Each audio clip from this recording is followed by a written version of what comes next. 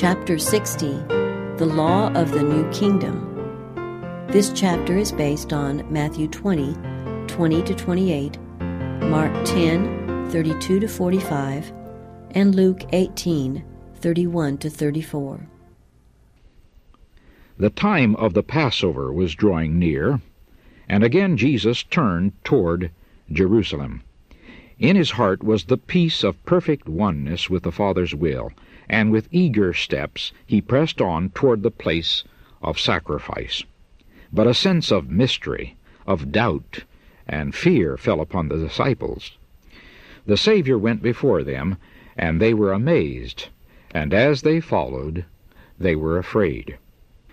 Again Christ called the 12 about him, and with greater definitiveness than ever before, he opened to them his betrayal and sufferings. "Behold," he said, "we go up to Jerusalem, and all things that are written by the prophets concerning the Son of Man shall be accomplished. For he shall be delivered unto the Gentiles, and shall be mocked, and spitefully entreated, and spitted on.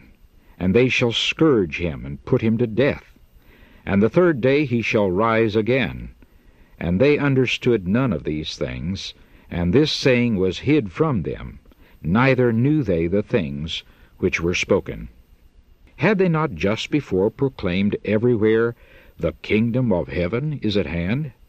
Had not Christ himself promised that many should sit down with Abraham and Isaac and Jacob in the kingdom of God? Had he not promised to all who had left aught for his sake 100-fold in this life and a part in his kingdom? And had he not given to the 12 the special promise of positions of high honor in his kingdom, to sit on thrones judging the 12 tribes of Israel? Even now he had said that all things written in the prophets concerning him should be fulfilled. And had not the prophets foretold the glory of the Messiah's reign? In the light of these thoughts, his words in regard to betrayal, persecution, and death seemed vague and shadowy. Whatever difficulties might intervene, they believed that the kingdom was soon to be established. John, the son of Zebedee, had been one of the first 2 disciples who had followed Jesus. He and his brother James had been among the first group who had left all for his service. Gladly they had forsaken home and friends that they might be with him. They had walked and talked with him, and they had been with him in the privacy of the home and in the public assemblies. He had quieted their fears, delivered them from danger, relieved their sufferings, comforted their grief, and with patience and tenderness had taught them, till their hearts seemed linked with his, and in the ardor of their love they longed to be nearest to him in his kingdom. At every possible opportunity, John took his place next to the Savior, and James longed to be honored with as close connections with him. Their mother was a follower of Christ, and had ministered to him freely of her substance. With a mother's love and ambition for her sons, she coveted for them the most honored place in the new kingdom. For this she encouraged them to make request. Together, the mother and her sons came to Jesus, asking that he would grant a petition on which their hearts were set. "What would ye that I should do for you?" he questioned. The mother answered, "Grant that these my 2 sons may sit, the one on thy right hand, and the other on the left in thy kingdom." Jesus bears tenderly with them, not rebuking their selfishness in seeking preference above their brethren. He reads their hearts. He knows the depth of their attachment to him. Their love is not a mere human affection. Though defiled by the earthliness of its human channel, it is an outflowing from the fountain of his own redeeming love. He will not rebuke, but deepen and purify. He said, "Are ye able to drink of the cup that I shall drink of, and to be baptized with the baptism that I am baptized with?" They recall his mysterious words pointing to trial and suffering, yet answer confidently, "We are able." They would count it highest honor to prove their loyalty by sharing all that is to befall their Lord. Ye shall drink indeed of my cup, and be baptized with the baptism that I am baptized with, he said. Before him a cross instead of a throne, two malefactors, his companions, at his right hand and his left. John and James were to share with their master in suffering, the one first of the brethren to perish with the sword, the other, longest of all, to endure toil and reproach and persecution. But to sit on my right hand and on my left, he continued, is not mine to give, but it shall be given to them for whom it is prepared of my Father. In the kingdom of God, position is not gained through favoritism. It is not earned, nor is it received through an arbitrary bestowal. It is the result of character. The crown and the throne are the tokens of a condition attained. They are the tokens of self-conquest through our Lord Jesus Christ. Long afterward, when the disciple had been brought into sympathy with Christ through the fellowship of his sufferings, the Lord revealed to John what is the condition of nearness in his kingdom. To him that overcometh, Christ said, will I grant to sit with me in my throne, even as I also overcame and am set down with my Father in his throne. Him that overcometh will I make a pillar in the temple of my God, and he shall go no more out. And I will write upon him the name of my God, and I will write upon him my new name. Revelation chapter 3, verses 21 and verse 12.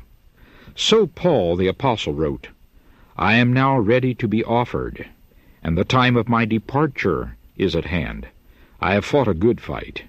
I have finished my course. I have kept the faith. Henceforth there is laid up for me a crown of righteousness, which the Lord, the righteous judge, shall give me at that day.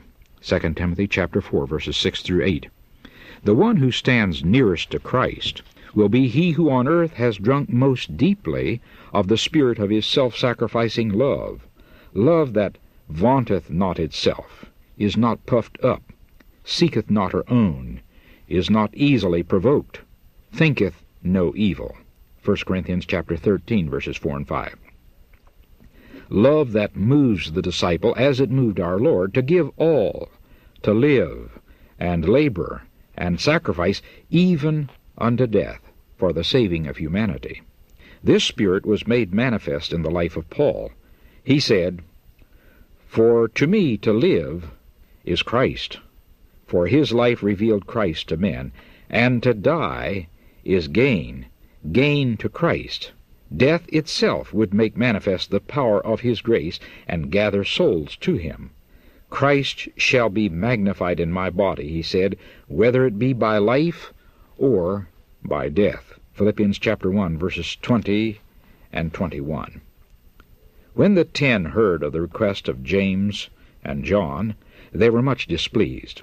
The highest place in the kingdom was just what every one of them was seeking for himself, and they were angry that the 2 disciples had gained a seeming advantage over them.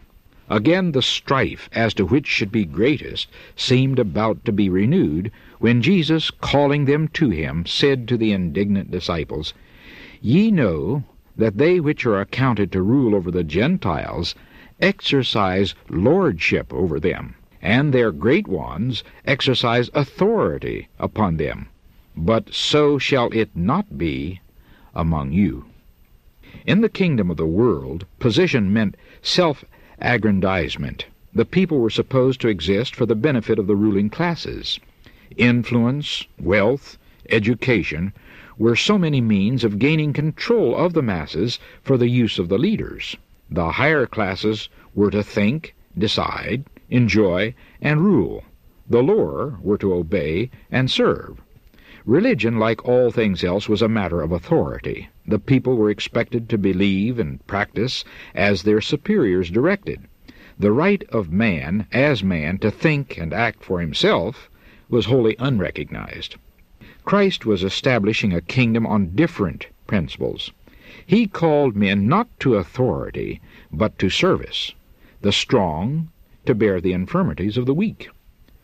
Power, position, talent, education place their possessor under the greater obligation to serve his fellows.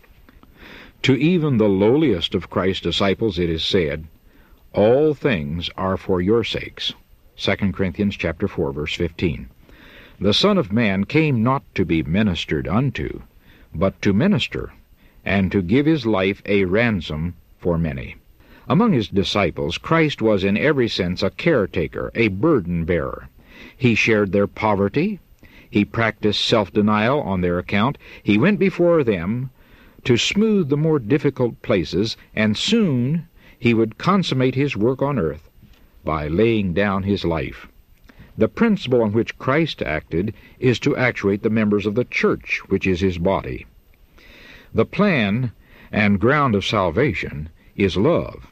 In the kingdom of Christ, those are greatest who follow the example he has given and act as shepherds of his flock. The words of Paul reveal the true dignity and honor of the Christian life. "Though I be free from all men, yet have I made myself servant unto all, not seeking mine own profit, but the profit of many, that they may be saved." 1 Corinthians chapter 9, verse 19, and 1 Corinthians chapter 10, verse 33. In matters of conscience, the soul must be left untrammeled. No one is to control another's mind, to judge for another, or to prescribe his duty. God gives to every soul freedom to think, and to follow his own convictions. Every one of us shall give account of himself to God. No one has a right to merge his own individuality in that of another. In all matters where principle is involved, let every man be fully persuaded in his own mind. Romans chapter 14, verse 12, and verse 5. In Christ's kingdom there is no lordly oppression, no compulsion of manner. The angels of heaven do not come to the earth to rule and to exact homage, but as messengers of mercy, to cooperate with men in uplifting humanity. The principles and the very words of the Savior's teaching, in their divine beauty, dwelt in the memory of the beloved disciple. To his latest days, the burden of John's testimony to the churches was, "This is the message that ye heard from the beginning, that we should love one another. Hereby perceive we the love of God, because he laid down his life for us, and we ought to lay down our lives for the brethren." 1 John chapter 3, verse 11 and verse 16. This was the spirit that pervaded the early church. After the outpouring of the Holy Spirit, the multitude of them that believed were of one heart and of one soul. Neither said any of them that aught of the things which he possessed was his own.